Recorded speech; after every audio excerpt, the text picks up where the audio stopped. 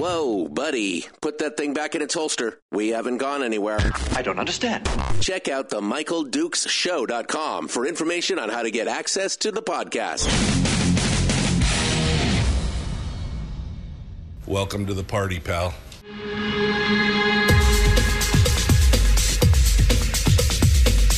The Michael Dukes Show. The greed and the entitlement is astounding to me. What more could you want from a low-budget radio program? This is a dumpster fire. That was just BS. It is time to get a new perspective. We know just what you need, and we've got just the cure. Open wide and prepare for a steaming hot cup of freedom. I just don't fathom it. The Michael Dukes Show, streaming live across the world. Live around the world on the internet at MichaelDukesShow.com and across the state of Alaska on this, your favorite radio station and or FM translator. Good morning and welcome to the program. I just looked down the street and I saw two of every animal walking down the street. I don't know exactly what that means, but I'm looking for a big boat somewhere. I mean, wow, I really need some of this rain to stop. Holy cow. Good morning and welcome to the program. It is Tuesday, the Tuesday edition of the broadcast, and that means, well, Anthony says it's Angry at Numbers Day. That's what we are. It's Angry at Numbers Day. It's the deep dive, the weekly top three. We're going to be talking with Brad Keithley from Alaskans for Sustainable Budgets here in just a hot second as we dive down into today's topics, which include the fact that childcare is becoming the new hot button issue, the new must-have issue.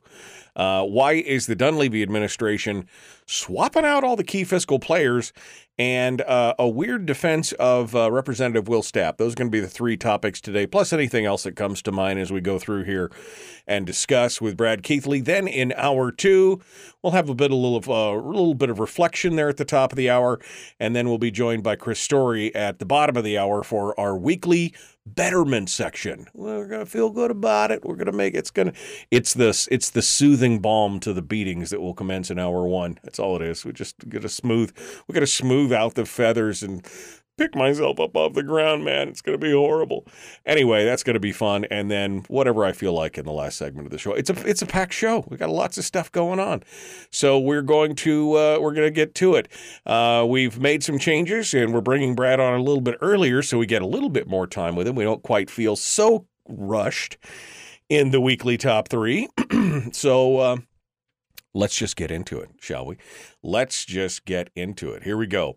Brad Keithley, Alaskans for Sustainable Budgets, joins us this morning as we get ready to rock and roll here. Good morning, my friend. How are you doing today? How's life going?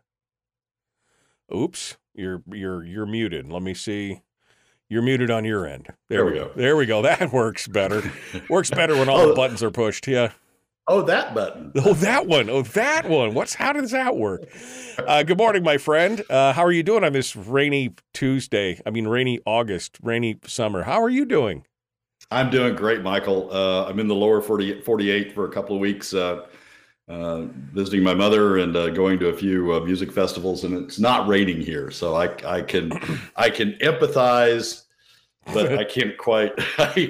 I'm not getting out my floaters. Wow, I love you and I hate you in a loving Christian way, I think is what's going on right now. That thing called the sun. I haven't seen it in a while, but well, that's good. Well, we appreciate it. We hope you travel safe and enjoy some time with your mother and all the great music and everything.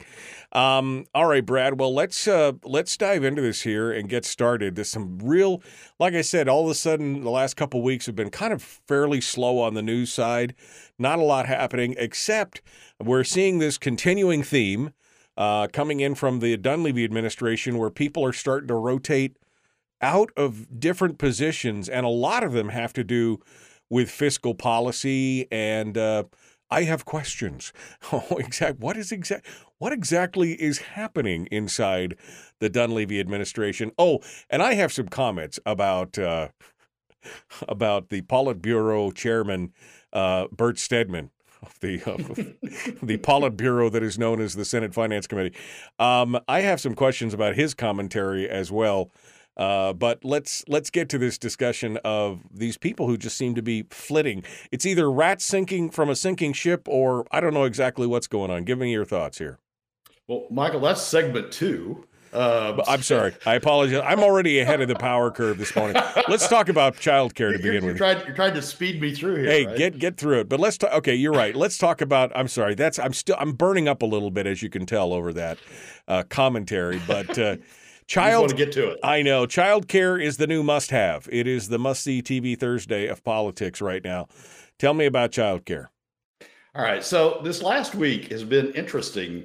If you're following the press and the editorial pages and things like that, childcare and the need for state subsidization of childcare, federal government subsidization, some government subsidization of childcare, is just sort of exploded.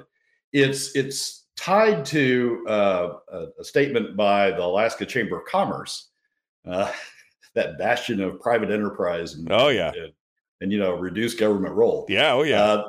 The Alaska Chamber of Commerce weighing in with a report during a session of the governor's commission on childcare, his task force on childcare, and the new Alaska Chamber position is, as announced at the meeting, was the Alaska Chamber encourages the Alaska legislature, governor, and congressional delegation to work with the business community to identify fiscally responsible reforms to the child care system. So that sort of gets the ball rolling, and that's picked up both in an ADN article and as well in an Alaska Public Media article, both of which focus on the Alaska Chamber's call for childcare. The news miner, not to be left behind or not to be left out of it, did an op-ed this past week on the subject, the challenge of affordable quality childcare in Alaska, that includes this statement. The news miner certainly knows the state must find workable ways to subsidize, this is the news miner, to subsidize childcare workers that often struggle to find the means to cover costs for their own families, and goes on to talk about how the state should inject additional subsidies into the child care system to support these child care workers. Not to be outdone, not to be left behind, Senator Murkowski down in Ketchikan during a Ketchikan visit and a discussion with the Ketchikan Daily News says this: during a visit to the first city earlier this month, Alaska Senator Lisa Murkowski talked with the Daily News about the growing recognition of the importance of childcare to economic development among constituents and lawmakers alike, and said that there is hunger for actions on both sides of the aisle, and goes on to talk about the need for a federal role as well as a state role in supporting childcare workers.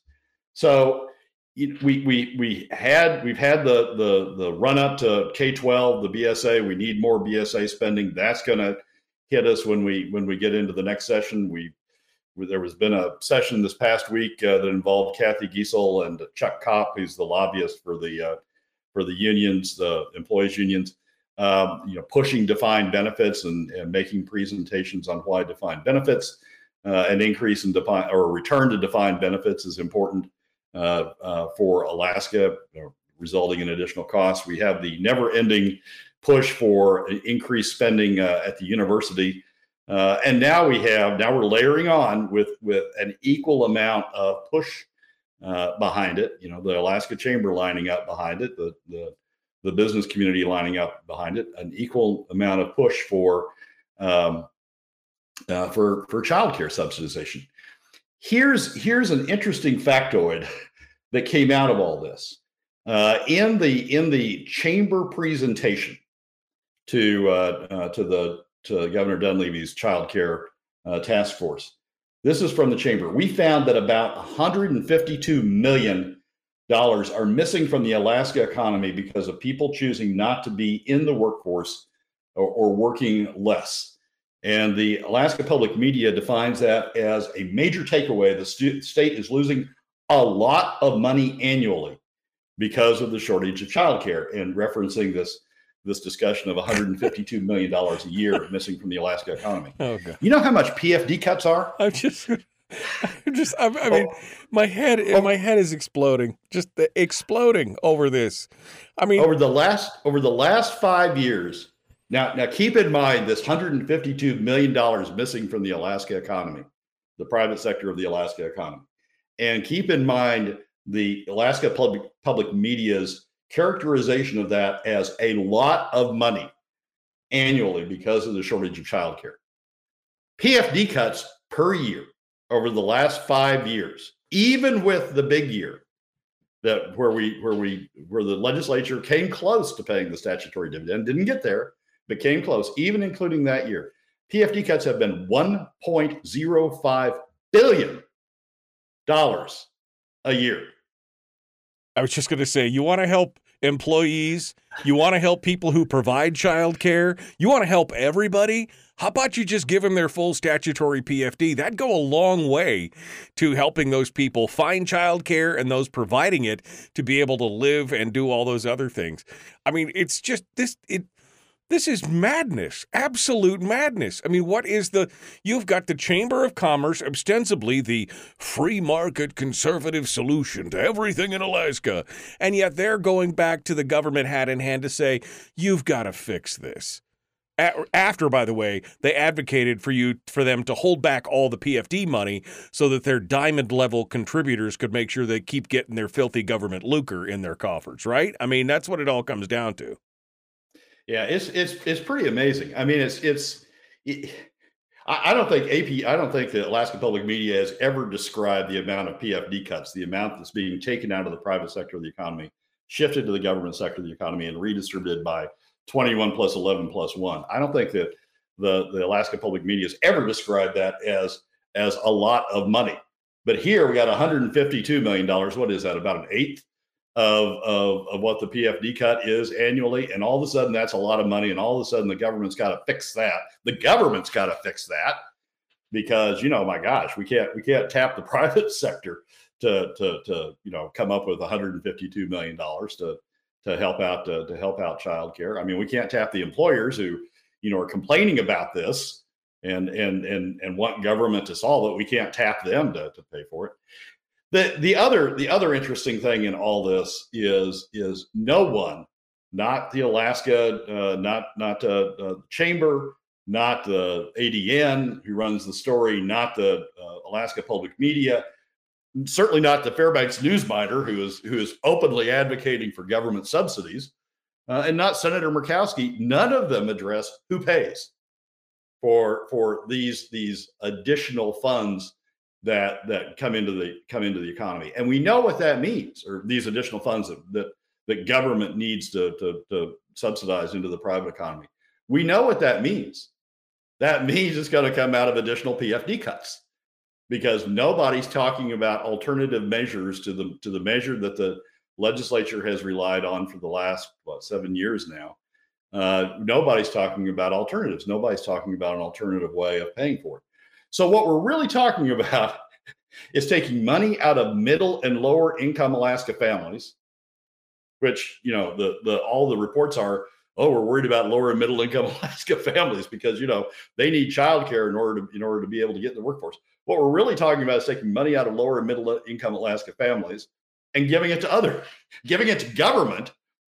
So government can then subsidize specific sectors of the economy because the private sector doesn't want to do that. Even though the private sector benefits, even though the private sector would get and employers and businesses, all these people who don't pay taxes, would benefit out of the $152 million of additional activity that they claim would occur. Even though they benefit, they don't want to pay for it.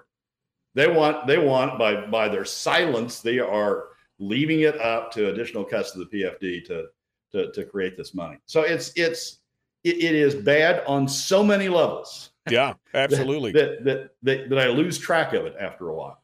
Yeah. But the dollars involved, the $152 million, when you compare that to the level of PFD cuts, that really brings it home for me. I mean, that really brings home, how the media will pick out these, and how the chamber, how the top 20% of the business community will pick out these issues that, I need a government subsidy for that. I don't want to pay for that. I need a government subsidy for that.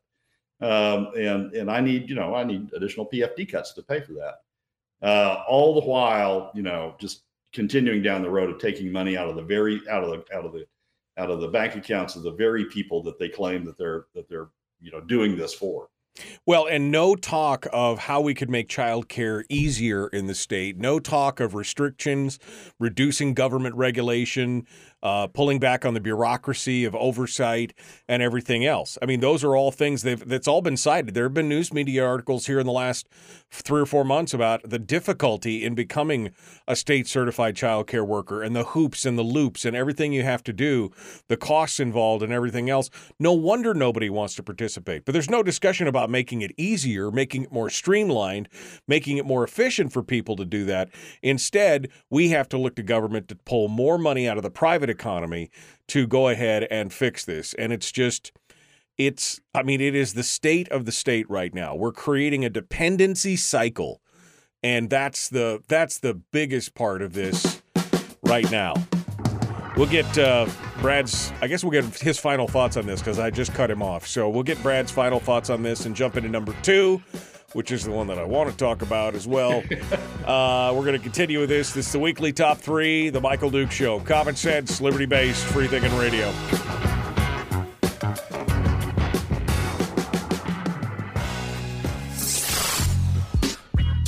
What is that? Common sense. Regularly heard on American radio. Michael Duke Show. Radio. Brad.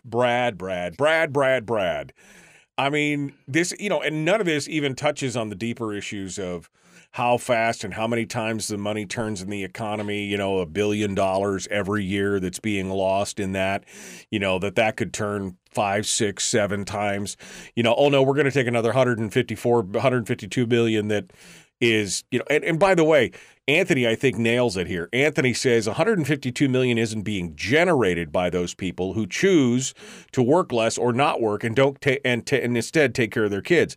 It probably costs 5 times that for those people to have child care, and that's what the government wants, a bite of the pie. Everybody needs to go to work and be good little worker bees and don't choose to take care of your own kids. Maybe you can't afford it. And then Kaposi has Katie Kaposi from the Chamber. One of the comments in the Beacon article says, one of the pieces of the study that stood out to Kaposi is even a third of families that make more than $100,000 a year annually struggle with child care. Well, maybe we should talk about some classes on family financial counseling and budgeting if you can't do that with $100,000. I mean, it's nutty. It's like they're trying to bridge the gap to say, oh, this is across all medians and all. So what we need to do is go to the altar of government and worship there and allow them to drop us a steaming pile of $152 million to subsidize that. This is madness. This is absolutely insane. I mean, a dependency state. That's where we're at right now. Well, it's a dependency state. Sort of the lack of understanding of this is sort of staggering. It's a dependency state, not funded by all Alaska families, not funded broadly, not tapping into non-residents who, every other of the 50 states, 49 states plus the District of Columbia tap into non-residents to provide a part of the revenue to run their state government because non-residents benefit to a degree from the government. They tap into that revenue source.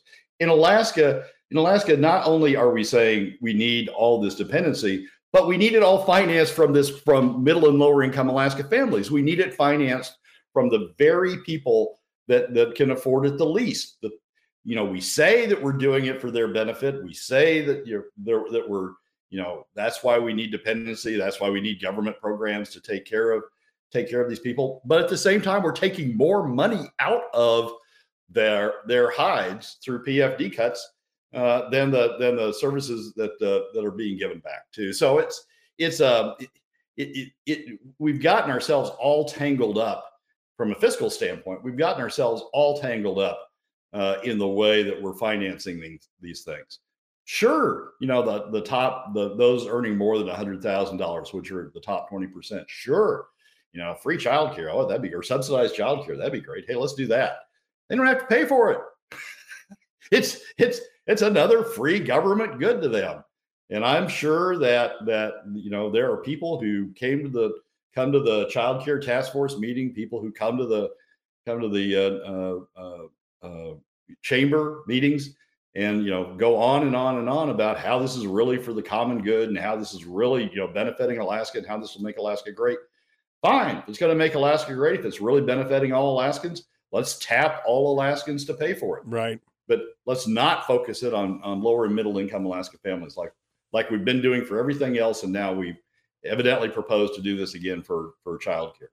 I'm going to continue with Anthony's thought, because he then went on to say, I mean, without all these finable arbitrary codes and regulations, the dirty poors are going to figure out that they can just watch kids for free amongst their respective communities. And then who's going to pay for all the services? But here's the thing. This is what I'm talking about for a dependency situation.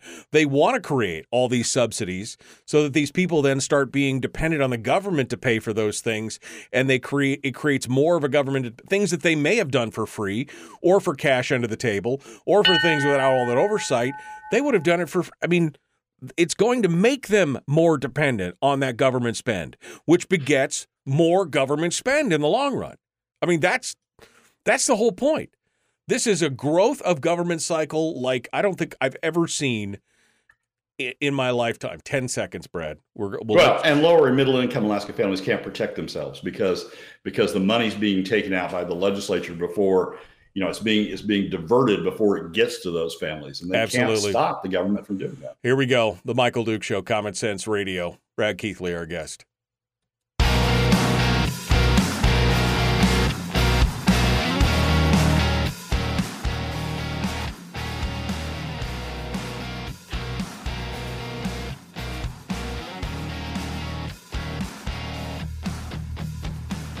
Continuing now with Brad Keithley, Alaskans for Sustainable Budgets. I want to get on to number 2, but Brad, just final thoughts on number 3. I mean, this really is a dependency cycle that is being paid for by the middle and lower class of Alaskan workers. That's really, when it's all said and done, this is they want to create it where people may have provided it free or cash under the table, pretty cheap or whatever.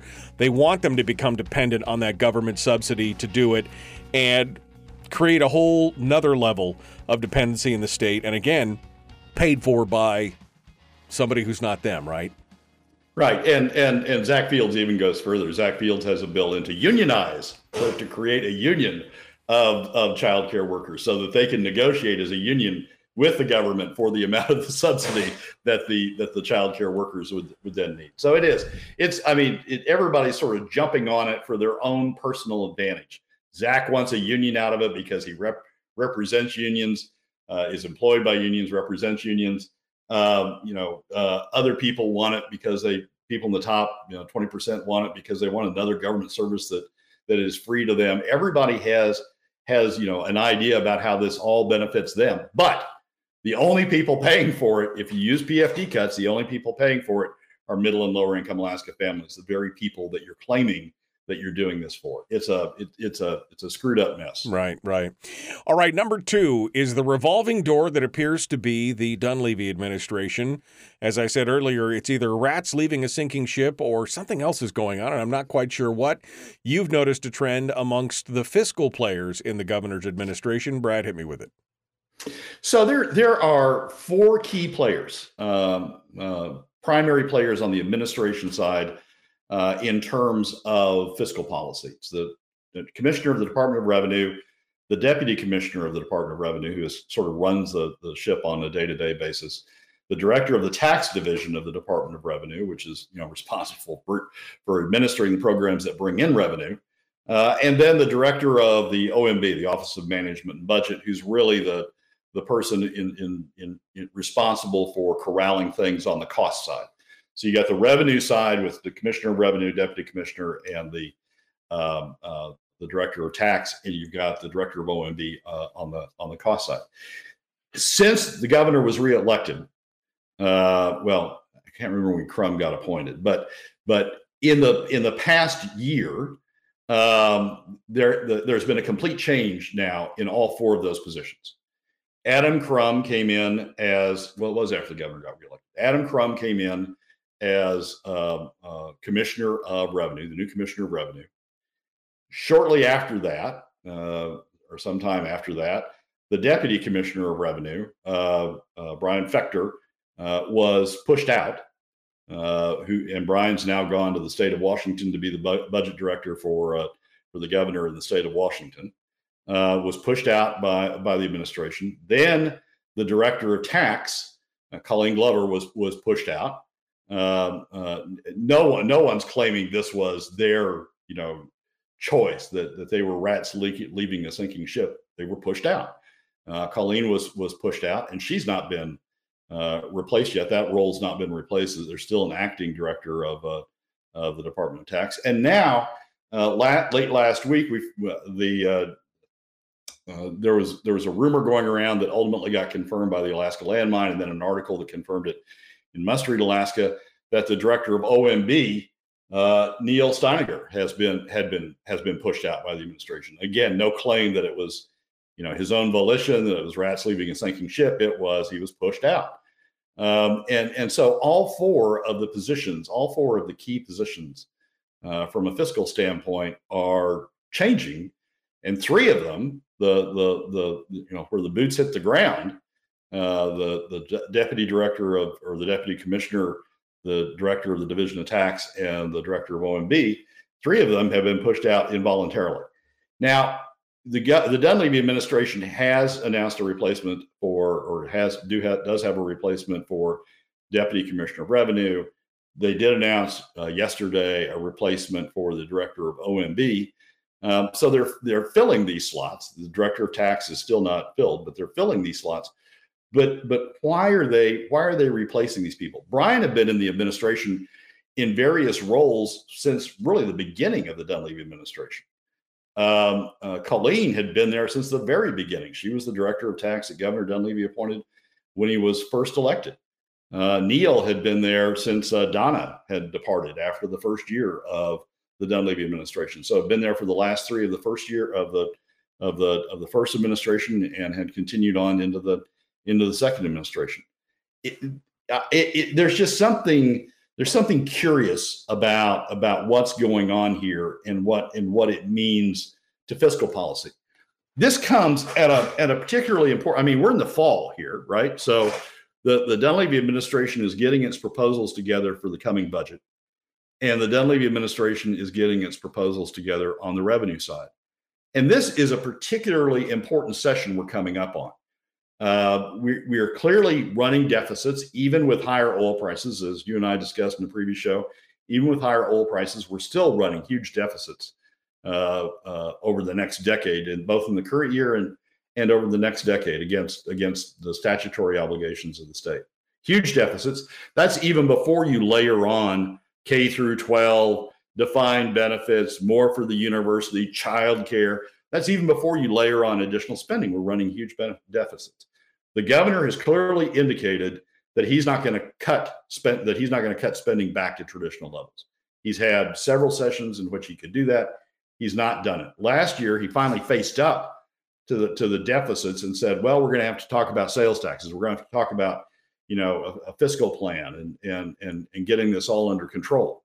But he never came out with the sales tax bill, sort of leaving Ben Carpenter dangling in the wind, who had come out with the sales tax bill on the House side.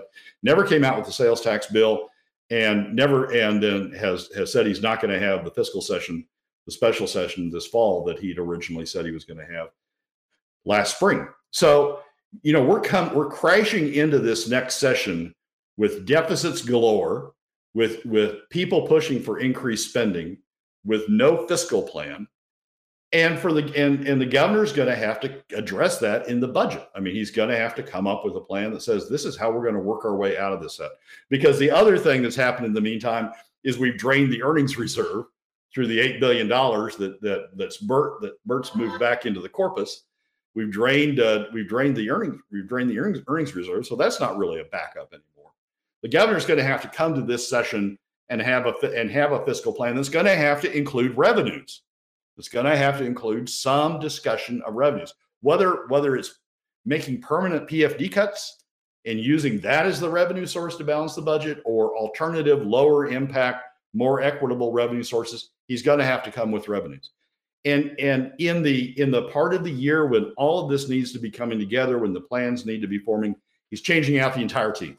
He's changed out the deputy director. He's changed out the director of the division of tax, and now he's changed out the OMB director. And it's just not clear what the heck's going on.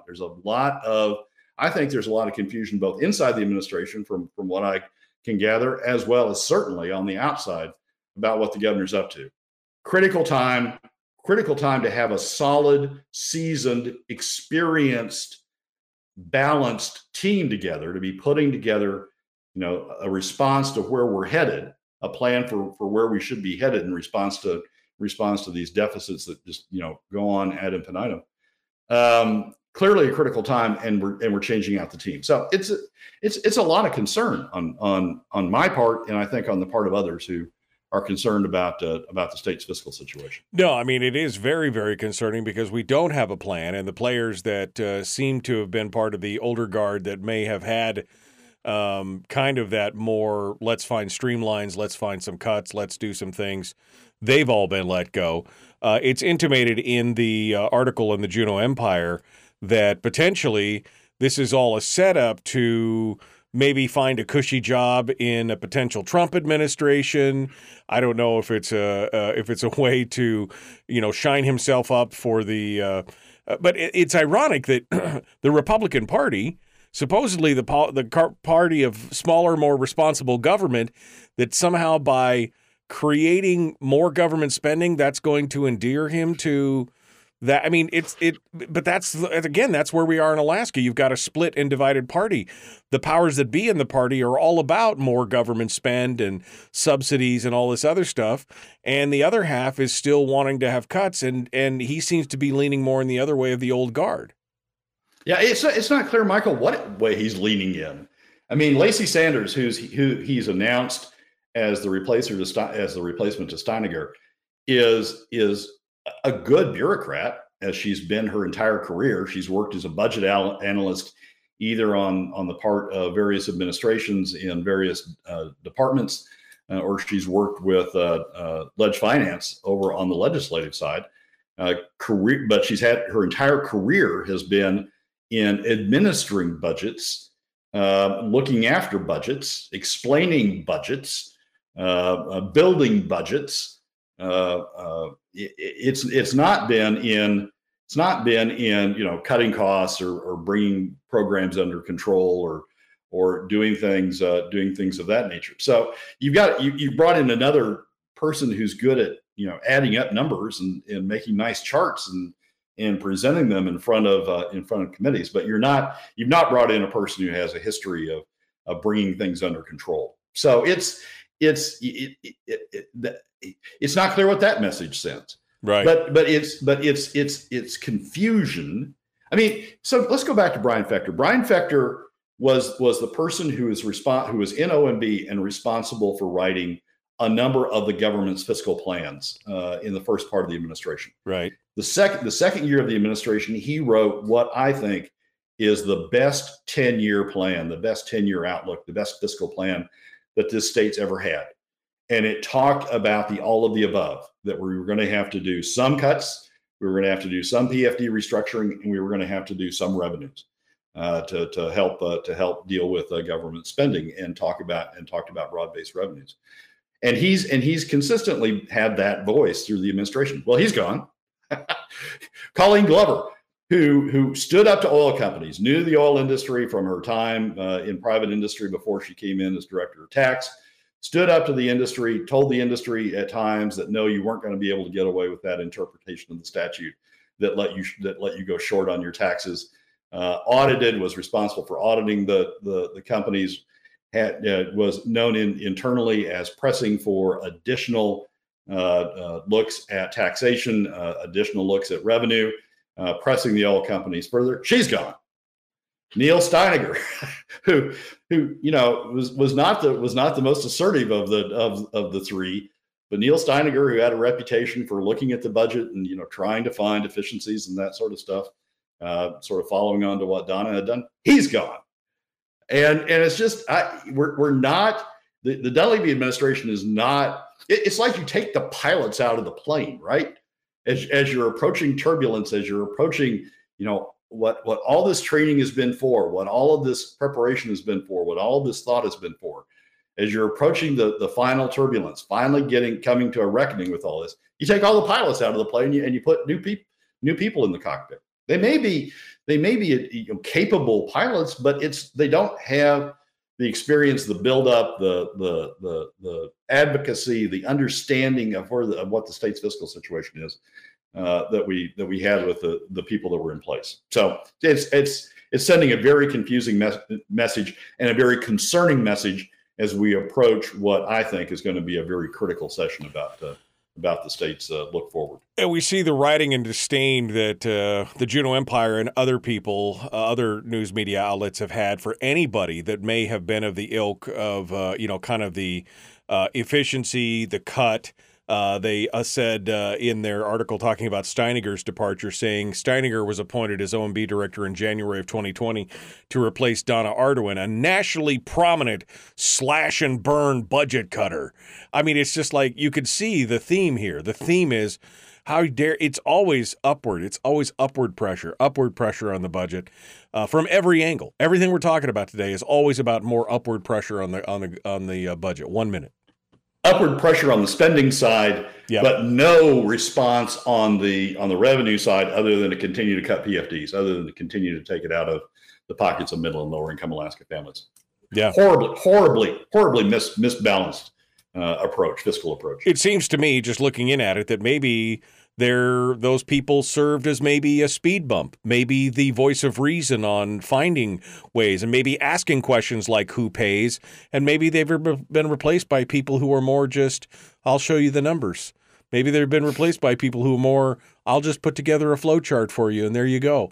Instead of people who may have said, wait, this might not be right. Who pays? Maybe that's what's going on there. I don't know. Okay, quick tease number 3, 20 seconds. Give it to me. Number 3 is a Twitter conversation that I had related to Representative Will Stapp. It wasn't with Representative Stapp, but it was somebody who was defending him. And it was a very strange defense. It was. Will Stapp's position. Yeah, it was. We'll talk about that here in a second. Brad Keithley, Alaskans for Sustainable Budgets. The Michael Duke Show. Common sense, liberty-based, free thinking radio.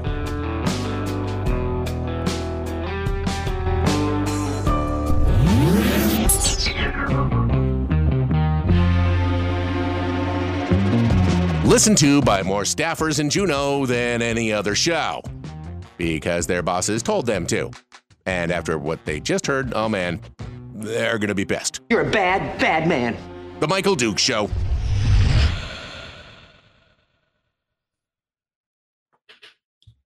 Brad Keithley, Alaskans for Sustainable Budgets, is our guest. This article is just, I just don't even know what to say. Then they go on to quote the chairman, Bert Stedman, and talking about, getting his opinion. Boy, everybody apparently has Stedman on speed dial these days. He's being quoted everywhere. It's like, it's just so crazy. But he comes in and asking how his departure how Steiniger's departure would affect the budget process during the next year, and he goes on to say that the governor has 3 years left in his gubernatorial run, and he goes, I highly suggest you get a competent OMB director. Donna Arduin isn't one, and I'm just like, wait, she's a nationally recognized budget. Now she may be a budget hawk, but she's a nationally recognized. Oh my God. I just can't even, anybody who suggests that we should cut into the size and scope of government apparently immediately needs to be scraped off the bottom of your shoe like yesterday's dog poo.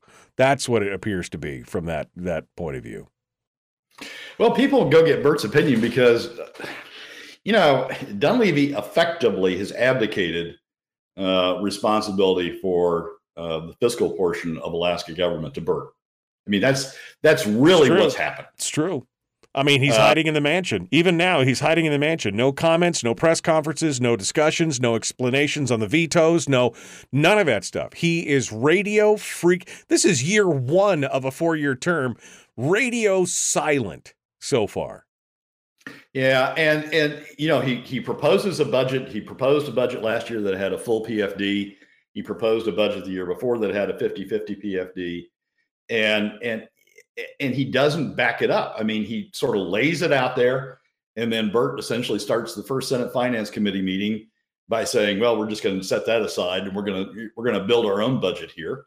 And the administration doesn't defend its budget. I mean, they send Neil in to sort of get eviscerated, or they did send Neil in. Now they're going to send Lacey in to sort of get eviscerated at the first meeting. As Stedman says, we're not going to pay attention to your budget. We're going to build our own. The House doesn't have any say. I mean, basically using the tricks that Ben Carpenter talked about last week in his segment last week on the show, your interview with him last week. The House gets ridden out of the equation. And the governor doesn't push back when it comes to veto time. I mean, he doesn't veto. He doesn't say we're gonna have a full PFD, or we're at least gonna have a POMV 50-50 PFD in this budget, or we're not finished with the budget, and I'm gonna send it back to you until we have that. He doesn't do that. He doesn't push back on the budget that gets sent to him by the Senate, who has run roughshod over the House. So basically, Bert is the fiscal governor. I mean, he's running the show on the fiscal side. So yeah, the press goes and asks him because he's the one that's running the show on the fiscal side. He decides we're going to stash $8 billion. We're going to call it prepayment, but then we're not going to treat it as prepayment. We're going to stash $8 billion from the earnings reserve into the corpus, create a crisis in the earnings reserve. Or at least we're going to say we're going to create a crisis in the earnings reserve, stash $8 billion back. And the Dunleavy administration doesn't veto the first four. They buy off on the prepayment. And the second four, they tried to veto, but failed because they didn't cross out the right line. And so Bert gets away with that. And the people who have been thinking about a more responsible approach on the administration side, the people have been putting together more responsible plans on the administration side. Brian Fechter, Colleen Glover, Neil Steininger, they're all gone. So it's very difficult to figure out what the heck the administration is doing other than nothing. They're just not going to do anything. They're going to come up with budgets. They're going to put pieces of paper on the table, let Senate Finance, throw those in the trash can, and then build their own, and then not veto it, not try to defend their position and let Senate Finance veto it, and just keep on going. Yeah, it's it's amazing to watch. I mean, this is like a slow motion train wreck. I mean, really, and you can't look away. You're watching it happen. You could see it. And you're just wondering how many of these people who are pushing for this kind of stuff have got the golden parachute, where they're ready to retire and they pull the ripcord and they don't matter because they're going to leave, or it's just not going to affect them because they're in that top 20, 10, 5% of income earners, and it doesn't matter to them. As long as everything's taken care of and they have some kind of legacy, they pull the ripcord and they leave. It's as long as they don't have to pay for it. As long as they don't have to pay for it. As long as they can find somebody else to pay for it. That's the thing. I mean, and here we are sitting at this whole point. All right, Brad, we are coming up on the break here, jumping back in. Final one, number 3. Yeah, that's right. Brad needs a whole bunch of random flow charts and pie charts behind him to show his big brainness on the back wall there behind him. Nah, he's fine. It's all good. All right, here we go. The Michael Duke Show, Common Sense Radio. The Michael Duke Show. Not your daddy. Wait, sorry. Not your daddy? Ooh, not your daddy's talk radio. Huh. Whew. I was scared for a second. Thought we were going down. Here's Michael Dukes and the show. Yep. All right. The weekly top 3 continues. Brad Keithley from Alaskans for Sustainable Budgets. Wow, I need something for my blood pressure already this morning. Number 3, a weird conversation about Representative Will Stapp, who has taken a stand on some things this last session, but not everything, and has made some kind of odd moves at one point or another. But you got into a conversation in regards to Will Stapp that you said is just plain strange. Weird. So give us the rundown here. It is. So I'll be honest. I'm not a fan of Will Stapp's. Representative Stapp. I think he's part of the problem, not part of the solution. Particularly, the latest example was the move in House Finance toward the end of the session when he took Ben Carpenter's spending cap bill and put an amendment into it that essentially blew up the spending cap by another $1 billion by putting the PFD underneath the spending cap as opposed to outside the spending cap. Not a big fan of Will Stapp's. I'll be honest. And I do these posts on Twitter and elsewhere that occasionally get reactions. This is one I did last week. I said Representative Will Stapp and some others in the Alaska House majority push PFD cuts because they claim to be no taxers who prioritize the Alaska economy. That is, they say that the PFD cuts are okay as long as we don't have a tax because that's best for the Alaska economy. But my response was, but PFD cuts are taxes, and they have, according to ICER studies, the largest adverse impact on the Alaska economy. So why do they support PFD cuts? Why does Representative Stapp and others support PFD cuts? Because they prioritize the top 20%. They want to make sure the top 20% doesn't pay taxes, that only the lower and middle income Alaska families pay taxes. Then I got this response, and it's by a Twitter handle, a Twitter person that goes by the title of Steamboat Landing. So you can't figure out who it is. Twitter's full of people who use covers for what they say. But the response is, hi, this is the response. Hi, Representative Stapp's district is overwhelmingly military. He is looking out for military families, most of whom are not eligible for the PFD, but would have to pay taxes if imposed. He has more E1s, enlisted ones, in his district than 1%. He reflects his district. You can't hate on him for that. So basically what this person is arguing, what Steamboat Landing is arguing, is that Representative Stapp's position is justified because his district is mostly non-residents, non people who don't qualify for the PFD, military, and he's looking out for them to make sure they don't pay taxes. Well, the thing that's really bizarre about this is he's looking out for E1s. He's looking out for people who earn on average around $25,000 and making sure they don't pay taxes. The way that he's making sure they don't pay taxes is by using PFD cuts instead. So Alaska residents who would otherwise get PFDs but are seeing their PFDs cut in order to pay for government so that the precious E1s don't get taxed. Alaska residents who earn 25% are seeing a tax rate, an effective tax rate through PFD cuts of 7% and above, depending upon the size of their family and depending upon exactly where their income falls in that income bracket. But the same income bracket that covers an E1 at $25,000 takes that for a resident, about 7% of their income is being taken through PFD cuts. So what this defense is saying, it's okay.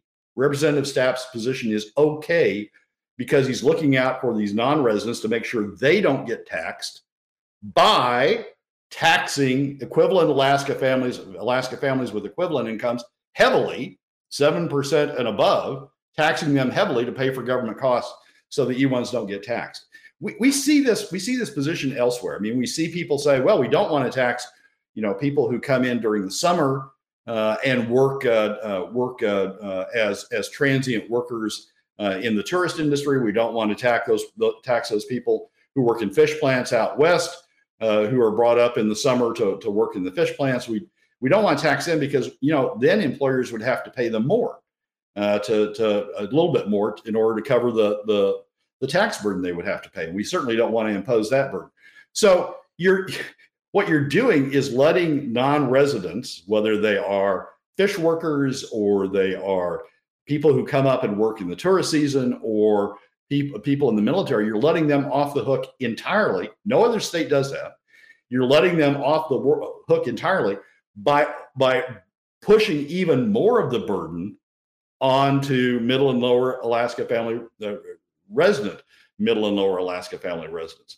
You're using middle and lower income Alaska residents to subsidize non-residents by not charging them for the cost of government, while you're overcharging middle and lower income Alaska families. It's just a very strange defense.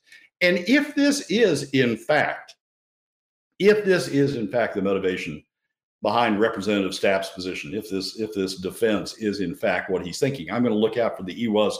I'm going to make sure they're not taxed even at the expense of middle and lower income Alaska families, residents here. We're going to charge them more so we don't have to charge the non-residents. If that is in fact Representative Stapp's position and his motivation, we've got him on House Finance. We've got him making policy. That may be okay for a representative of that district, but we've got him on House Finance making policy for all of the state, prioritizing non-residents over residents, penalizing residents in order to subsidize non-residents. It's a very bizarre defense. Look, I'm not after the military. I'm not after E1s. I'm not saying that we ought to tax them more. I'm just saying they ought, like it happens in every other state in the District of Columbia, they ought to at least contribute some to the costs of Alaska. Because in every other state, if you're in the military, you pay whatever the resident or the taxes in the local areas, whether it's a sales tax or an income tax or whatever it is, you pay those things. It doesn't exempt you from it. And to have somebody else who is a local resident have to pay a disproportionate share or carry the full load, as in the case is what this person just said in defense of Stapp, is insanity. I mean, it's crazy. I mean, it may have made sense. At least it was hidden back in the early 2010s when we were using savings to pay for the deficits. So yeah, you could say that current Alaska residents were getting a free ride because they weren't paying taxes, and so non-residents, it was okay for them to get a free ride too. But in 2017, when we kicked over and started taxing middle and lower income Alaska families through PFD cuts, that argument no longer made sense. Yeah. If we're going to start taxing middle and lower income Alaska families, we need to tax non-residents as well. Well, Brad, I appreciate you coming in. Thanks for calling it out, calling it like you see it. I think these are things we need to be thinking about, and we can see the trend and the trajectory right now to this dependency state, and it's very concerning for me for the future. And extrapolating this out, it's going to be a very, very difficult time. Brad Keithley, Alaskans for Sustainable Budgets, thank you so much for coming on board.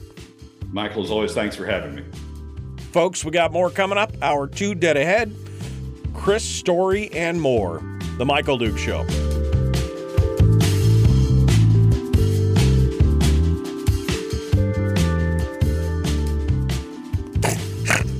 I'm sorry. I didn't mean to just snort, but... Oh, Randy. Every other state cuts their PFD down to zero. Alaska's the only state that doesn't cut their PFD down to zero. Randy, we're the only state with a PFD. And oh my God. And this is part of the problem, Brad. People just don't understand the mechanisms of this government. They don't understand the funding mechanisms. They don't understand how everything works. And so they just arbitrarily are like, oh, yes, no taxes. We don't need that. That's bad. Not understanding what they're losing in the long run. I mean, do you think Randy really understands what happens when his PFD is cut? It's not. What it's doing is going over as a tax avoidance dividend to benefit the top 20%, so they don't have to pay taxes. So they don't have any burden from increasing the cost of government. They don't have any disincentive to increase the cost of government because they keep shoving it down to middle and lower income Alaska families. What the PFD cut that Randy and every other middle and lower income Alaska family is suffering, what the PFD cut is doing, it's going to indemnify, going to shield the top 20% from having to pay any taxes. And they love people like Randy saying, oh yeah, well, I don't want it. I mean, I don't think I'm entitled to it. And they're saying, well, we'll take it. We'll take the advantage of it. We'll use it to avoid taxes on us. Thank you very much. We'll keep that money in our bank account. I don't think they truly understand. I truly don't think they understand the economic effect of what's going on with PFD cuts. Well, and I think that's obvious from a previous comment. He said, please don't zero in on me with the state income tax. I'm in the bottom 80% and work out the elements of my private sector blue job. I want to keep as much of my hard-earned wages as I can. Well, if it was a flat income tax and you're in the lower 80%, you'd make much more with a full PFD than you would in any kind of tax at the lower 80 percentile. I mean, it's obvious that people just don't understand the mechanisms of what's going on here. Yeah, well, it's and the top 20% takes advantage of that. I mean, they'll take Randy and others who make similar statements and run with it and say, well, they don't want the PFD, or they think it's fair that their PFD is cut, or they think it's fair that they don't get a share of Alaska wealth. Fine, we'll take it for our benefit. We'll use it as a shield to protect us from having to pay for the increased cost of government. We'll use it as an indemnity. We'll use that money to pay our share of government costs, and so we'll get the benefits of free government while middle and lower income Alaska families pay for it. It is. Yeah, it's part of what we deal with here in Alaska. I mean, it's the economics are not obvious until you think about them, but the economics are not obvious, and so the top 20% continue to take advantage of that. Yeah, I mean that's where you get statements like, "Don't tax me to pay your PFD." We aren't taxing you to pay our PFD. The PFD comes from permanent fund earnings. Thank you very much. It's fully funded, right? Fully funded. What we would be taxing you for is to pay your share of government spending. Yeah. Just like with a broad-based tax, we'd be taxing non-residents to pay their share and taxing others to pay their share as well. We're taxing you to pay your share of government spending. What you want, when you tell me, don't tax me, what you want is you want continued free government no matter how much they're spending. And you want it paid for by taking money out of the pockets of middle and lower income Alaska families through PFD cuts. You want free government. Right. You in the top 20% want free government, regardless of how much spending there is. You want free government, and you're perfectly willing to take the money out of the Randys and the others in middle and lower income Alaska families to pay for it. Thank you very much. And that's not equitable, and it has the largest adverse impact on the overall Alaska economy. The big thing that bothers me is this trend in all of the things we just talked about today, this trend that's becoming very obvious that it is a dependency cycle, and that cycle is increasing. That every problem, the solution is obviously government. The solution is obviously more government money, which in turn, it's that self-reinforcing thing.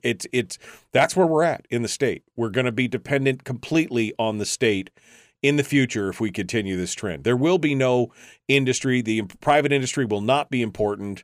Nothing else. It's going to be horrific. Minute and a half here. And there isn't a break on it, Michael. I mean, the break is the lobbyists are pushing it. The top 20%, the donor class are pushing, increased government spending. Oh, I need childcare. State, you need to pay for that. I mean, the top 20% continues to push for more and more government because they don't have to pay for it. Hammond recognized that decades ago. Hammond said, you're going to cut the PFD, keep the income tax. Not that I want you to have an income tax, but it's a sword of Damocles hanging over the top 20%. So they will push back on spending. So they will know that if spending increases beyond traditional revenues, they're going to have to pay a share of it, and it will hang there like the sword of Damocles, and they will push back on spending. Well, the legislature, for whatever reason, chose not to do that, chose not to have the income tax as a contingency sitting out there. So when push came to shove in the middle 20 teens, the top 20% said, take it out of the PFD, take it out of Randy's pocket, take it out of Michael's pocket, take it out of everybody listening to this program, likely take it out of all of their pockets. Just don't, top 20% saying, just don't take it out of mine. Oh, and by the way, increase government for me, would you? Let's have defined benefits because I want to have a better pension program. Let's have increased K through 12 spending. Let's have, childcare for me, increase spending. And I'm not going to stop it because I don't have to pay for it. Brad Keithley, Alaska's for Sustainable Budgets. Brad, thanks so much. I appreciate it, my friend. Michael, as always, thanks for having me. It's always irritating and enlightening all at the same time. Brad's just out here to help us raise our blood pressure, keep us healthy. Thank you, my friend. Good to see you. We'll talk to you again next week. All right, folks, we are out of time. We got more coming up. The Michael Duke Show, Common Sense Radio, Hour 2 right now.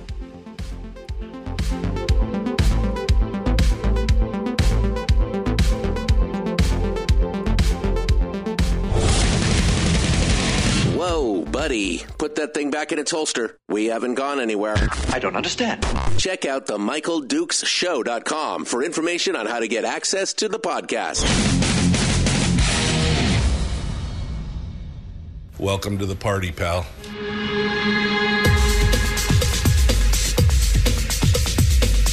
The Michael Dukes Show. The greed and the entitlement is astounding to me. What more could you want from a low-budget radio program? This is a dumpster fire. That was just BS. It is time to get a new perspective. We know just what you need, and we've got just the cure. Open wide and prepare for a steaming hot cup of freedom. I just don't fathom it. The Michael Dukes Show, streaming live across the world. Hour 2 of the big radio broadcast here, the Michael Dukes Show, broadcasting across the state of Alaska on this, your favorite radio station and or FM translator, and of course, live around the world on the internet at michaeldukeshow.com, where you'll find the audio-only live stream, the links to our social media sites, links to, of course, the podcast, which appears more and more people are listening to the podcast, so they don't have to get up at 6 o'clock in the morning to listen to the show, which is great, and we appreciate you doing that. Always good to have more people involved in the conversation. Hour 2 of this beautiful Tuesday, we just finished up with Brad Keithley, Alaskans for Sustainable Budget. Is it clearing up a little bit? It might actually, the clouds might actually be, it's been raining for days down here in the south central area, and it might actually be, well, we'll see. I hate to break the, jinx it, so to speak. But here we are getting ready to it with Tuesday, just finishing up with Brad Keithley. 3 big topics today, which all point to one thing, which I'm going to get to here in just a second. We are going to be we're going to be joining Chris Story here in a few minutes. Wow, I talk for a living. We're going to be talking with Chris Story here in just a few minutes, our weekly Uplift. He is our PMA guru, our betterment coach. He is a guy with a lot of talents, and he comes on every week. I've purposely scheduled him to be after Brad Keithley to try and kind of soothe the savage beasts to bring us some more lighthearted, thought-provoking, introspective stuff. Today, his topic is going to be a guaranteed success plan. He has one for you. He's got a guaranteed plan for success, which is available for only $99.95. No, he's going to be giving it to us for free here in just a few minutes. So we're going to be joined by Chris Story in the next segment to kind of give us that uplift and to lay out that guaranteed success program, success plan that he has for us. I'd like to reflect here for just a minute. I would like to reflect on the things that Brad just said and to issue, I guess, a bit of a warning or what I see, kind of my takeaway from everything that Brad just talked about. For those of you who are just joining us, Brad talked about a couple different things. He talked about how there is a new concerted push by many different entities, including ones that ostensibly are the more conservative, take care, free market kind of people like the Alaska Chamber of Commerce and others who are now the toxic takeaway. Jeannie just said, this is the toxic takeaway. Maybe, I don't know. But different entities who are now pushing more and more for this idea that subsidized childcare is going to be the next big thing in Alaska government. That without subsidized childcare, that we are doomed, that the economy just can't grow, that things just can't happen, which, again, the irony of that they actually care about the economy. The only economy that they care about is the public economy, hence the reason why they're calling for subsidies for childcare. They want to expand the public economy. They really don't care what happens in the private economy because it doesn't matter. This is the same. And while I appreciate the chambers of commerce around the state, I don't want us to be seen as bashing them. The idea behind them is great and everything else, but what has happened is they've started to cater more toward the diamond level members, right? The big businesses that are spending tens of thousands of dollars a year to become the big kahuna memberships of these various chambers of commerce, many of whom, again, who are dependent on government largesse for their business plans. So these same organizations that are ostensibly free market and all about the business community and everything else have advocated for things like cutting the PFD, taking money from people who would then spend it in the economy and ostensibly would flow into their businesses at some point. But again, many of these are service companies and telecoms and things like that are vastly dependent on government spend to keep their books in the red and to do those kind of things. So I guess it shouldn't be a surprise that we see things like this from people like the chambers of commerce across the state. Remember the letters that went out, I guess maybe a year ago or during the session where they were talking about, cut the PFD, don't pay a full PFD, use that money for government because our overlords are much smarter than the average person and can do that. But again, here's the problem. The problem, whether it's the first part, we were talking about how childcare is important, and then we talked about how the governor's administration, some of the key players in the fiscal plan, the players who may have stood up or squawked or made, maybe brought up uncomfortable questions about who pays for all these great big budget ideas. They've all been kicked to the curb forcibly. None of them left of their own free will, forcibly kicked to the curb. And so now there's nobody there to kind of stand in the gap. And then again, this defense from Will Stapp about why he's doing things like cutting the PFD. It's to protect the E1s in the military and the non-residents and make the residents who have a similar income to, in his case, he was using E1s as an example, having to pay minimum of 7% of their incomes to subsidize the fact that the E1s are here and this kind of stuff. All of that wraps back to one thing.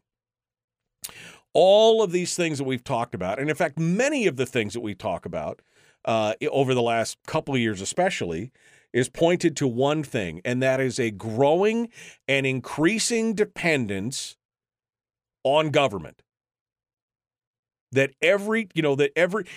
this, quite honestly, is one of my pet peeves because it's about, this is what happens when you have your children going to government schools, going to the public school system and being part of a cog in the machine and everything else. One of the things that they always seem to come out with, one of the things that many of them that I've heard out of the mouths of many a high school graduate or college student is that, well, the answer to whatever the problem is always government. I mean, government is the solution to any problem. The problem is that, the government, just by its very nature, doesn't make it evil. I don't want anybody to say, it's because it's evil. It's just, it's the frog and the scorpion, right? It's the frog and the scorpion, and the scorpion wants to ride, and the frog is swimming him across, and he stings him, and he says, why did you sting me? Because it's my nature. That's just what it is. It is government's nature to grow, to expand, to grab onto more monies, to justify their positions. It is just the nature of government. And we have fallen into that classic trap. We have fallen into where the government is the solution to every problem. The problem is that eventually that's all that will remain. If you don't care about the private economy, if it is completely and totally disconnected from government, from the revenue mechanisms of government, there is no linkage between what happens in the private economy and how much money government makes, then they just don't care. And what eventually will happen is the only businesses, the only free market, quote unquote, that will survive will be the free market that supports government, the free market that provides the goods and services to support this massive government. And again, you go back, listen to the shows on the Tuesdays, the last 4 or 5 Tuesdays, and listen to Brad. Look at the projections. Look at what's going on with the deficit spend. Look at what Mike Schauer and I were talking about last week, where there is a simple baked-in increase in government every year, outside of any spending or what anybody wants to do, whether it's the chief of the Politburo, Stedman, or whether it's Dunleavy or whatever. Regardless of what anybody wants to do, the cost of government is going to increase by $125 million every year just from the baked-in increases. $125 million, that's not much. What's $125 million in 5 years? What's $125 million in 10 years? We're into the billions of dollars, folks. That means if they spend absolutely nothing more than what they're spending right now. But that's not true. That's not going to happen. The track record's always there, as you've talked about. Now they want defined benefits to be back. Now they want subsidized health care. Now they want a forward fund, and they want to increase the BSA. Now they want to do this, and now they want to do that. It's always and growing more dependencies for different situations. They don't want to take anybody off Medicaid. They don't want to take anybody off any of these other benefits. I mean, we've got a third of the state has been on Medicaid. 275,000 people out of 730 or 740, whatever it is, have been on Medicaid. Are you telling me that this is not a dependency state? Are you telling me that it's not growing in that direction? And is there any way to stop it? The same people who were like, well, don't tax me to pay the PFD. I don't need that thing. It'll be fine. What happens when they run out of PFD money? Because again, in 5 years, with nothing else being spent, you're at almost $700 million in increases in 5 years with no additional monies being increased? How long do you think the PFD is going to last? And once it's gone, where else are they going to turn? There are no more free pots of money left. We are creating a dependency state. We are creating a state where the solution to every problem is government, and we're refusing to. Again, this childcare thing, nobody's talking about reducing the restrictions or the regulations or streamlining it or making it easy or doing anything else. What do they want to do? Well, we need to find some government money to give these people. That's what we need to do to make them more dependent on us. Then they have to do what we say. And then if we change regulations, they have to do it. It's control, folks. That's what it's about. It's control. Out of time. Chris Story's up next. The Michael Duke Show. Common sense, liberty-based, free-thinking radio. We're going to get you that guaranteed success plan up next. Don't go anywhere. Back with more right after this.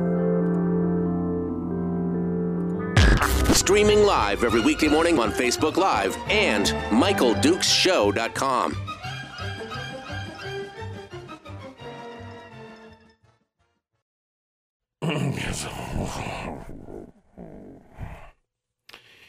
I mean, right? Am I right? Are you feeling me, dog? Can you hear what I'm saying? This is a problem.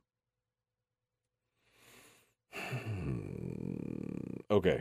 Let me get my stuff set up. I should have set this up earlier, but I didn't because, well, reasons. Let me get Chris Story on the line here, and we'll. Oh, for the love of Pete, there we go. Okay. All right, that's working. Let me get Chris on the phone here. Here we go.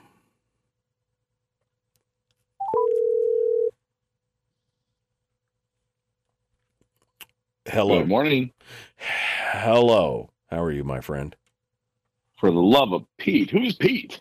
I don't know, but I love him. I love Pete him. and repeat. Pete and repeat. How are you, my friend? How's it going? My country cousins, Pete and repeat. Doing great. Doing great. Just me and Thank you Cooter. for having me back. Just me and Cooter. Cooter says hey. Make sure you stop by and say Cooter say hey. All right. Sorry. It's guaranteed. I'll guarantee it. Guaranteed success plan, my friend. You've got one for me. Yes. For only, of course they do. For, of course. For you only, think I would throw it out there and not have one? I know, but it's for the low price of $99.95. Really? I mean, you're asking for my credit card number on the text message. What's that? What's that don't about? Don't forget the 3 digits on the back of the card. You never remember to send those. I know. So I've got to. What's that about? I've got to know. How are you, my friend? I'm sorry I missed your email last week. And then I tried to call you and I embarrassed you for not showing up, but it was really my fault. Although shamed me. I shamed you for not showing up, but it was really my fault. But we'll just pretend that it wasn't. We'll pretend it was your fault. How was last week? Oh, it was great. Great. Just a great week in Seward. We spend a week there every year. And so one guaranteed success plan for catching fish is to wait until the week after I've come and gone, and then you will catch the fish. Not the week I'm there. There's no fish to be had. But the week after is guaranteed to be a good week. So I should always plan my fishing trip to Seward. I should call you and coordinate to make sure it's the week after you're there. Exactly. To the day. Well, it's good because I want to make sure you're not there anyway. But that's just a little bonus right there. We're too much man for one town. That's right. Too much. The Earth might spin off its axis if we were at the same location. I mean, it's really too much man or too much mouth. Wait, is there a difference? All right. I'll be right back to you. Don't go anywhere. I'm going to put you on hold because I've got the power. I've got the power to put you on hold. Let me go up here and see what you guys have been saying. How many people live in Oklahoma? Don't they have a PFD? No, nobody has a PFD but us. It's all private ownership of mineral rights in Oklahoma. We're the only state that has that. Why childcare? Moms can't stay home for 5 years and then let childcare be taken care of by the government schools? I mean, it's that 5-year window. Nobody wants to. Everybody's expected to go to work. Nobody, you're almost looked down upon if you decide to stay at home. And what happened to the friends, the neighbors, the community, the neighborhood person that watches 2 or 3 kids? What happened to that? Well, because they can't get a subsidy if they're not they can't get reimbursement if they're not a government certified. They can't do. It's Jeannie says, I know so many parents who have stay-at-homes at homes moms. It's doable. Yes, it's doable. I've done it for 33 years. 33 years. My wife and I have done that. It's very doable. Is it always pleasant? No, but it's doable. This is very unhealthy for society. Dependence is an unhealthy condition. I would agree with that. Would the Bastiat quote about the great fiction of the state be? Yeah, I think it would be. All right. We got to go. Chris Story's our guest. Let's do this thing, shall we? The Michael Duke Show, Common Sense Radio. Here we go.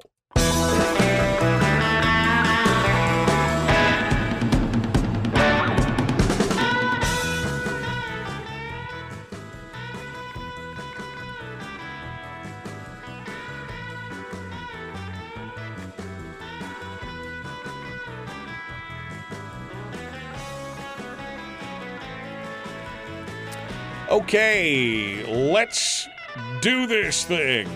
What is this thing? I don't know. That sounds wrong, doesn't it? Chris Story. is the man from Homer. He comes on every week to share with us his wit, his witticism, his intelligence, his intellect. Thanks for coming in. That was it. That was the whole show. And, of course, his uplift, his betterment. He is our PSA. He's our PSA. He's a public service announcement. He is our PMA guru, the guru of positivity, the baron of betterment. He comes on to share with us today. It's a plan that is guaranteed to succeed. Mr. Story. How are you, my friend? Good morning, Michael. I'm on top of the world. Can't complain to you. No, you can't because I don't listen anyway, so it doesn't matter. What you got a plan. You've got a plan and you're going to work the plan, but you're going to share the plan as you work the plan so that we can have the same guaranteed success that you're talking about. That's your whole deal. Sounds too good to be true. I know that you said it's only a low one-time price of $99.95. What do we got here today, my friend? Give it to me. A guaranteed success plan that will never fail. W. Clement Stone said that there is such a thing. And I believed him, and I've studied his plan. I've studied many others, and I came up with my own. And so it's simple. It's just a handful of words. It can be contained in one sentence, and I'm going to give you that sentence, and then we can spend the rest of the segment talking about it. So, wait a minute. People got to get their pens out. They want to write down this one sentence. I want them to write down this one sentence and dissect it and think about it. So I'm pausing for just a second before you read the sentence so that the people can have this and they can pontificate on it. All right, my friend, the one sentence that says it all. Give it to me. And if it's where's the beef, we've got a problem. All right, so go ahead. We got a couple of problems. It's funny though, just reflecting on what you just said, because absent your program for a week, I forgot what a control freak you are. Yes, I have. It just hit me like a ton of bricks. Like you literally are a control freak. Okay, here you go. Guaranteed success plan that will not fail. All right. If you use it, if you work it. Here it is. Ready. Give 100% and you'll get more than you give. So it's a math problem and it's an improbability according to math, but I'm guaranteeing it and it will work. If you give 100%, you will get more than you give. And I can prove it. You can prove it. All right. Okay. So give more than 100%. And you will get more than you give. That's the whole. It's not. Yeah. That's Mike. Just give 100%. Just give 100%. All right. Yeah. All right. Yeah. I heard a quote from Gary Keller, who started the world's largest real estate firm that can go unnamed here.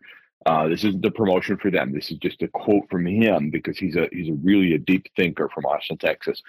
And he said 2 questions. He said, "Are you looking for a great year, or are you looking for a great career?" And that got me thinking pretty deeply, like, wait a minute, that's a really great point, because so many people enter my line of work, enter the industry of real estate looking for a great year versus a great career, because the barrier of entry is quite low, but the bar to success is very high. And I think that gets confused and conflated in people's minds. They don't recognize what it actually takes to succeed at this business that doesn't take much to enter. And when you think about health, you meet somebody who might be wanting to lose weight, but then you say, wait a minute, do you want to lose weight or do you want to be healthy? Are you looking to be famous and an influencer, or are you looking to make a difference even in just one person's life? And you could ask it about other relationships, like with your wife. Are you trying to keep your wife from being upset, or are you looking to have a loving relationship that will last a lifetime? So are you looking for a great year? Are you looking for a great career? If you're looking for a great career, show up, be present, give 100%, and as guaranteed, you'll get more than you've given. You will receive more than you could possibly imagine if you literally will show up with 100% of you every single day, barring some, obviously some health crisis or something. But even there, you need to show up 100% in your own self-care. We were, as you darn well know, after last week's debacle, I was in Seward all last week. And my family and I went into a restaurant twice. And on 2 different occasions, we went in for lunch. The first time we went in, we had a waiter who was present. He gave 100%. He was not just available to remember the order, get the order right, deliver it in a timely manner, and top off coffee or whatever in a really just a professional manner. He was 100% present, and he made our day. Right. And he made that whole experience. The food was okay. Anybody can deep fry cod. He was the experience. All right. We went back a couple days later. We had a waitress who got the orders correct. None of us went without drink. None of us went without the right order, but she wasn't there. She wasn't present. And I said to my wife later, I said, I feel like she's burnt out. Like she's burnt out in the season. And I never do understand people that work 100 days a year and then just get burnt out at day 80. It's like, what? You can't hang in there for just 20 more days. But maybe she never was. Maybe she was never engaged. And there's a huge difference with what she's getting from that job. Because I can guarantee you, we tipped her less than we did the guy. And we, even with substandard service like that, I'm still going to get 20%. However, he got more like 35 or 40% tip because he just made the day and the experience. So she's getting less money, I guarantee you, and she's getting less out of the job. If I were looking to recruit somebody, I wouldn't ever look to her, but I would look to him. And so showing up and giving 100%, he got more than he gave. And he will continue to get more than he is giving. That's 100% guaranteed success plan. She shows up, he is present, and there's a big difference. Yeah. I mean, that's a good story. I remember when I was in Fairbanks, there was a cashier. I think I've told this story before, but I'll tell it again. There was a cashier at Fred Meyer, older gentleman, always went in. But I will tell you that every time I went into Fred Meyer, if there was 3 or 4 lines open, even if there was lines with less people, I would always go to that guy's line. Why? Because he was always smiling and present and jovial, and it was just a pleasure to be. I mean, it's a grocery store checkout line, right? Not a fine dining experience, not something like that. But his attitude, his 100+% always made me feel good, always made me happy. Always, I would stand in line with more people, and I think other people would too, because it was just that giving, that being present. And yes, it's not a sexy job. It's a menial, type job. I mean, I don't know if that's the right word, but I mean, it's not an exciting job, but he made you feel like you were the center of his attention. He was engaged with you. He loved what he was doing. I mean, Dennis, I still remember his name, Dennis. That's probably been 10, 12 years ago. There's the last time I saw him, but he was always that way. You see people like that in various jobs where they're just excited to see you. Maybe they've been doing it for a year. Maybe they've been doing it for 20, but you can see that in people right away. It's like a light inside of them. Yeah, exactly. And I guess a question I would ask is, are you working for the weekend, or are you contributing today, each day? And do you love it? Even if you don't love, maybe it's not something you want to do for the rest of your life or your career, and you can see something larger in your future, different. How you show up today is going to determine where you go tomorrow. My dad said something funny over the trip. I can't remember exactly what context, but he said, it doesn't matter where you go. If you're not happy here, you won't be happy there.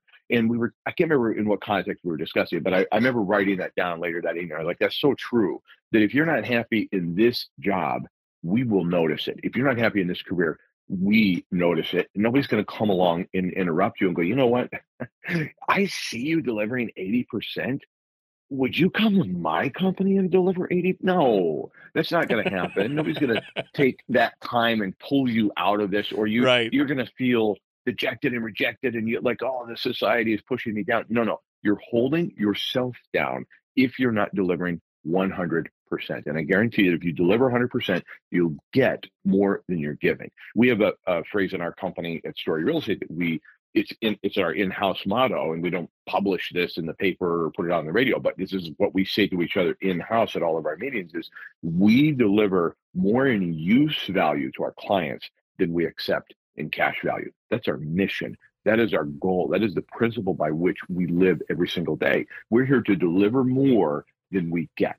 So we're giving 100%, and ultimately we have sustained through 2 major financial collapses in the economy, in the world, global reversals, if you will, because I believe truly that we hold fast to that tenet, that we deliver more in use value than we accept in cash value.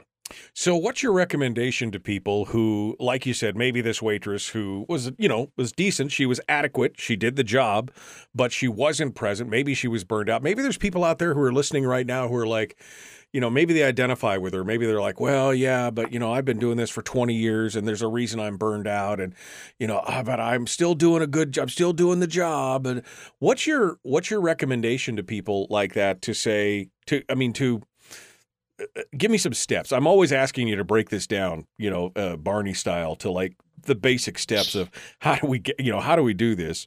So what's your recommendation as the Baron of Betterment for people who are still delivering, but maybe not with a glad heart, maybe not 100%. Maybe they're given 99 or 95 and they're there and they do it, but they're not, they're working, they're looking forward to that weekend thing or whatever. What's your recommendation?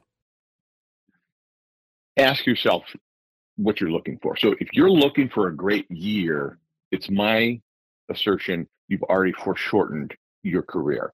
If all you're caring about is this quarter, this year, you see it in major companies that will sell the long-term reward for a short-term benefit in the stock market. Those CEOs do not typically last. There's a great book by Jim Collins called Great by Choice. And he talks about, and he has comparison companies, and the companies that do better over time are in what he calls a 20-mile march. They're given 100% to the march they're doing today for 20 miles. And even though the weather might allow them to go 30 or 40 miles today, they know if they don't restrain a little bit and hold back in that march forward, that they'll burn out at some point. So it's delivering 100% on that 20-mile march. Seth Godin's got a brand new book out called The Song of Significance. Well, you don't need to know more than just that title. The Song of Significance. What does that mean? Every human being wants to matter. Every single one of us wants to feel a sense of significance. It's up to you. It is up to you 100%. It's not about who picks you, getting selected, getting chosen by somebody else. It's not about that. It's about choosing you, showing up 100% and making it matter. So there's a person I follow called Valerie Geller, and she's a great radio coach, and she's been a mentor of mine for almost 20 years. And she has three little slogans that can make the difference in anything you do. Tell the truth, make it matter, and never be boring. You don't have to show, even if it's a mundane job, you don't have to be bored with it. Try to do something different with it. Show up differently. Think about it differently. Look for problems. Be the solution. That's 100% guaranteed success. I see it. I feel it. We all have down days. We all have days better than others. Mm-hmm. But, my goal is to always, in my I guess I have different hats that I wear. On the radio, I'm always trying to give more value. I'm always trying to make a difference in the things that I say and things like that. But in my personal interactions, when I meet with people, and I always try and leave people better than when I found them. And maybe that's just happiness. Maybe it's a smile. Maybe it's calling them by name. But there's something rewarding about that. There's something that I think that we miss. And there are days I have bad days when I'm angry or when I'm upset or I'm worried about things. But there's something not only just in getting back that we give 100%, we get back more than we put in.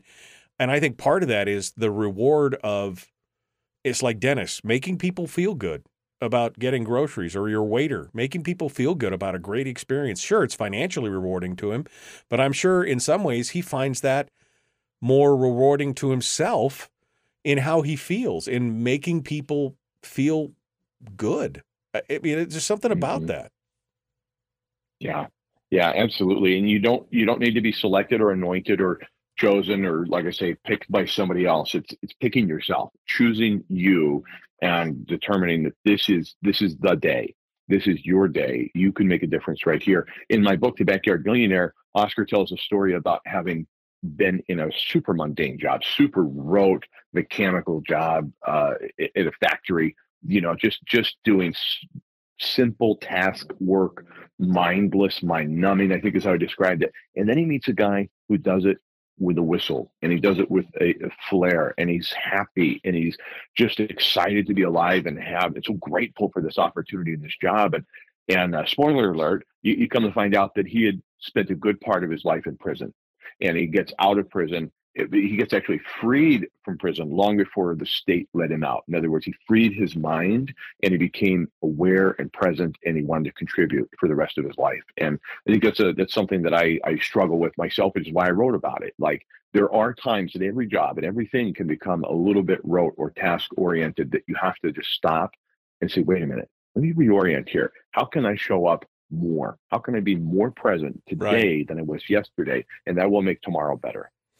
Give me the sentence one more time, just so that folks out there who didn't write it down and have been listening to us, one more time. Give 100% and you'll get more than you give. It's a guaranteed success plan. Guaranteed. Yes. What you sow is what you reap, and what you reap, you can reap 100-fold. That's kind of what it comes down to if you want to get spiritual about it, but it's in anything in life. It can be that way. Chris Story is the man from Homer. He's a realtor. He's a potter. He's an author of a slew of books, including his latest one, which is called The Watchman. Speaking of being positive, I mean dark and gloomy, what a great book. I actually got somebody sent me an email the other day, said that they listened to the book and they were just enthralled, and that they really loved what you wrote. They really loved how it was, that I narrated it and everything else. But what a great book, my friend. What a good piece. I was just going to say, it's the delivery for sure, because I've listened to it twice since you completed your version of it. And it's a different thing. Once I give it to you, it becomes yours, and you do something different with it. So thank you for that. And I guarantee you, if you loved The Backyard Millionaire and Born to Live, you won't like this. That's not true. You might like it. I but disagree. Don't go there expecting, though, that it's a positive uplifting. I did that. See, I sent a manuscript to one guy who had asked for it, because I said, hey, I'm looking for some beta readers. And he came back with, oh, that's not what I was expecting. I was like, oh, shoot. So that's a bit of a warning. That's all. It is. I mean, it's totally different. If you're looking for the guru of positivity and a betterment shot, then it's Born to Live, or it's The Backyard Millionaire. But if you want a good story, well-paced, dark and brooding and dangerous, then you should pick up Making of Man and The Watchman, which are all available, by the way, right now on Audible, right? You can go take a look and find it there. Or at ilovehomeralaska.com. Chris Story, my friend, as always, it's good to talk to you, sir. Thank you for coming on board. Thank you for sharing your week with us. I appreciate it. I don't know if anybody else got anything out of it, but I needed to hear your guaranteed success plan for today. Thank you. Thank you, Michael. Folks, we got more coming up. Hour 2 finalizes in the next segment. I've opened up the phone lines. If you want to sound off on anything we've talked about today, feel free to call right now. 907-433-3150. We're back with more right after these messages. We're broadcasting live through a series of tubes. Allowing all of these entities to provide streaming stuff going on the internet. Well, it's kind of hard to explain. Sorry. Streaming live every weekday morning on Facebook Live and MichaelDukesShow.com. Okay, Chris Story, our guest this morning here on the Michael Dukes Show. I think I needed to hear that. I think I needed to hear that today. That was important to me. I need reminders. It's one of the reasons why, in my opinion, we should continually be, feeding our mind with positivity and the books that we read and, the people that we associate with. That's what's going to make the difference in 5 years of who you are today versus who you are in 5 years is the books you read and the people you associate with. And like I said, I think I needed that. I think I needed that today. So special thanks to Chris Story for giving that to us and bringing that in. Give 100% and you will get back more than you put in. 100. That's 100% right there. 100. That's 100% true. Okay. Let me go back and see what you guys have been talking about. Does it work for state governments also? Asking for a friend.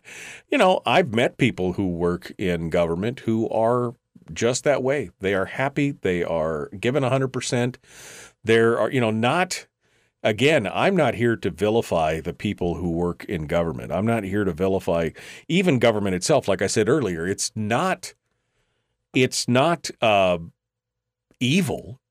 I mean, the nature of it is to grow. The nature of it is to, to expand and fill up all the nooks and crannies and that kind of stuff.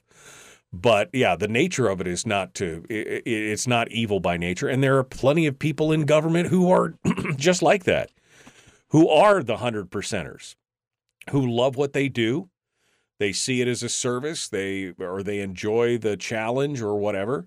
And there, of course, there's people who are not like that as well, just like in any walk of life. And there are people who can get power drunk or believe that they know better than you how to run it does happen.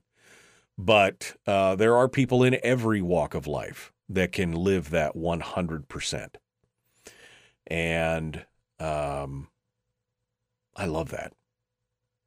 I really love. I needed to hear that today. I guess that's where I'm at. I just I'm juggling some stuff here between the show and some of the other things that I'm doing and my business and my jobs and the thing I got. And you're right. Sometimes you don't want it to just be rote. You don't want it to just be working for the weekend. And I needed to hear that. That was excellent. And there's a perfect time for everything, right? There's a serendipitous moment for all those things. Sometimes you just have to be in the right place at the right time to hear it. I always get a little something from Chris, but today, a simple concept, but it was exactly what I needed to hear. So I hope somebody else out there feels the same way. I hope somebody else out there got something out of that in what they needed. Okay, final segment for the show today. What do we want to talk about? I don't know. I've thrown the phone lines open, so we can talk about that. I don't know as I want to talk about this other story here. Oof.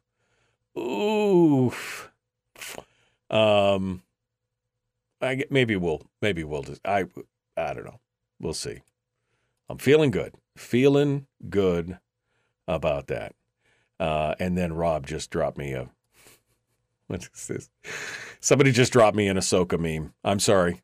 Talk amongst yourselves. I have to look at the Ahsoka meme before haven't even watched a single episode of it yet. I hope this doesn't spoil me. Oh, that's pretty funny.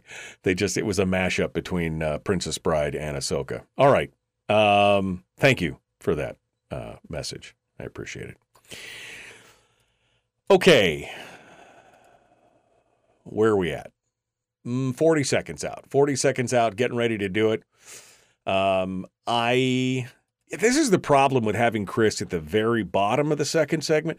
Maybe we should move Chris to the last segment of the show, because the thing is, usually I'm worked up about something that Brad has going on in hour one.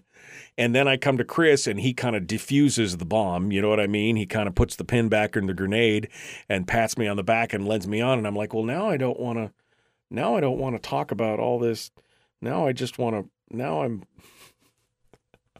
So anyway, it's good stuff. And Greg is sending me rainbow pictures from Homer. Greg. Here we go, the Michael Duke Show. Oh, I lied. That was the first ring. I'm sorry. I just looked up at the thing and realized that he's... So anyway, Greg, thank you for the picture. Beautiful rainbow from Homer. When I was in Homer for my birthday, I got the double rainbow from I got so many pictures, so beautiful. Right at the end of the spit, like the pot of gold. It was amazing. All right, here we go.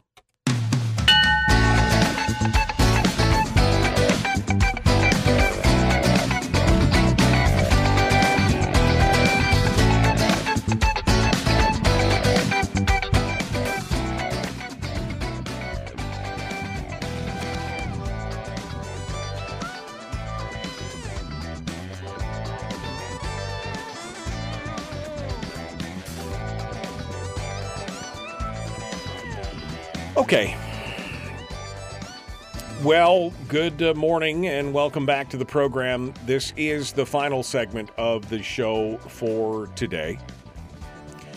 I will say this, first and foremost, the phone lines are now open. If you'd like to sound off, we'd love to hear what you guys have to say at 907-433-3150.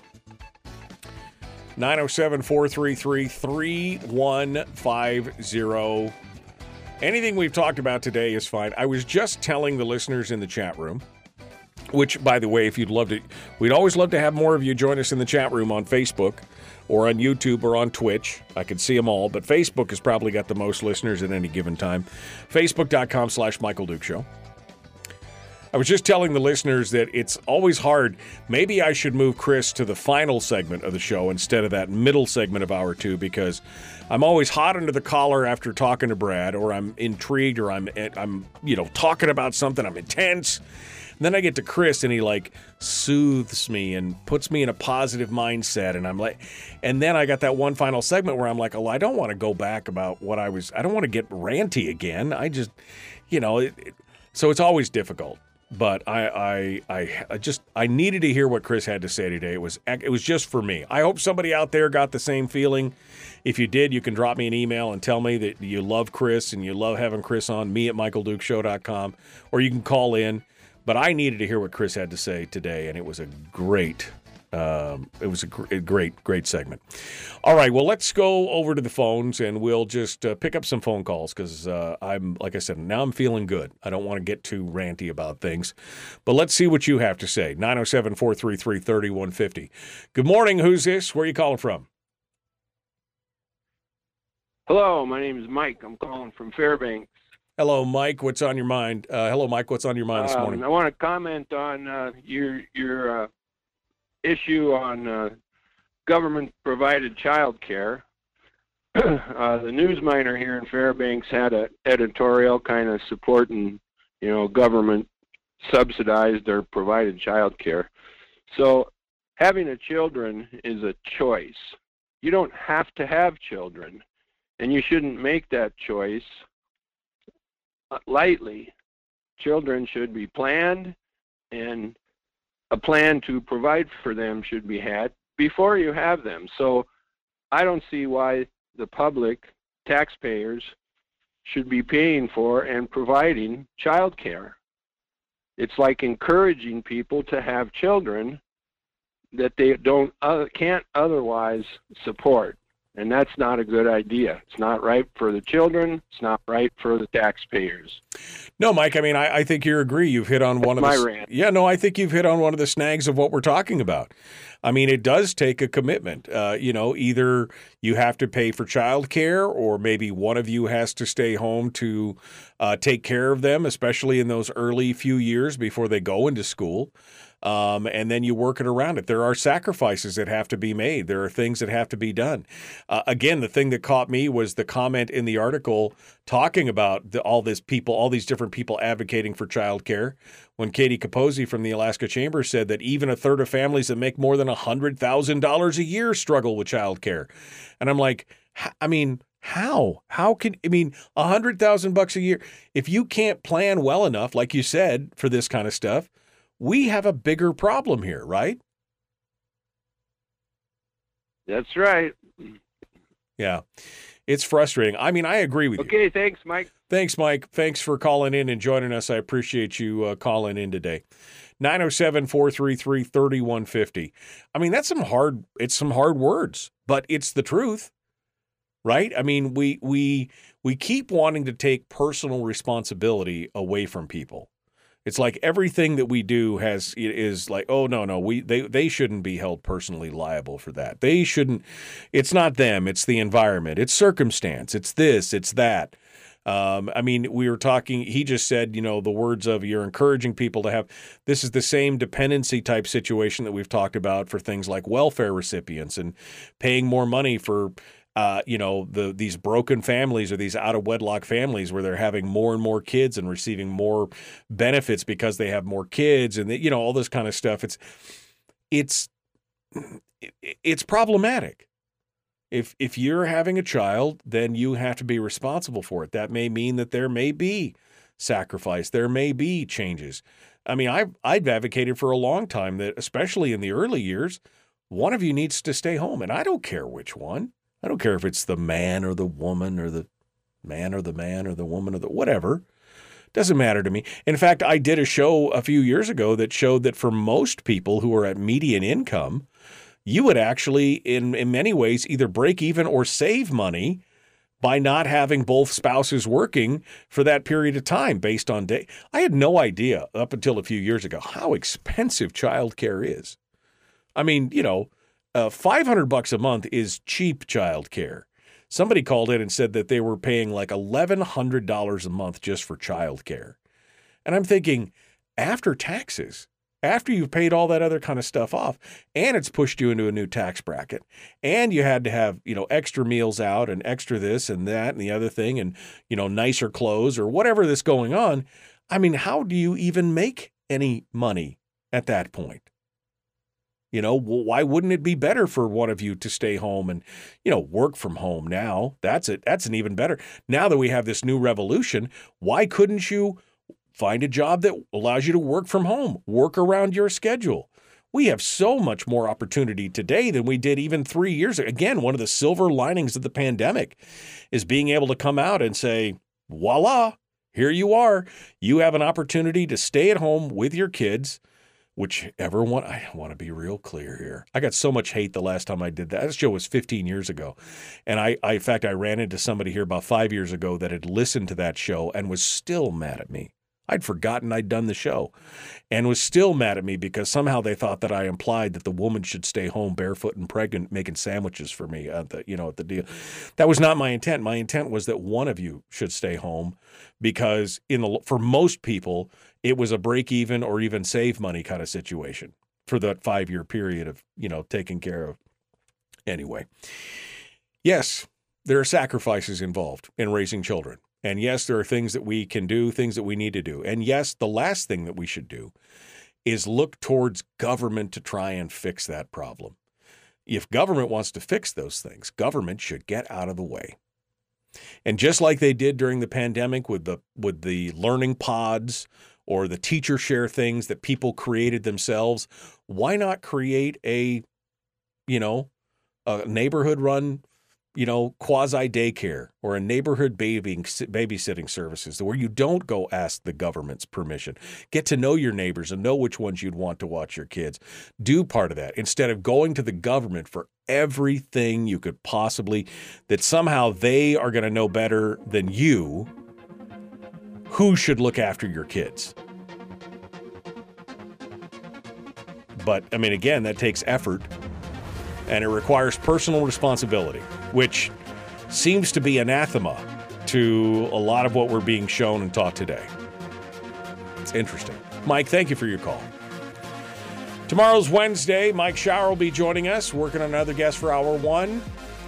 We will see you then. Thanks for coming in and joining us. It is The Michael Duke Show. Common Sense Radio.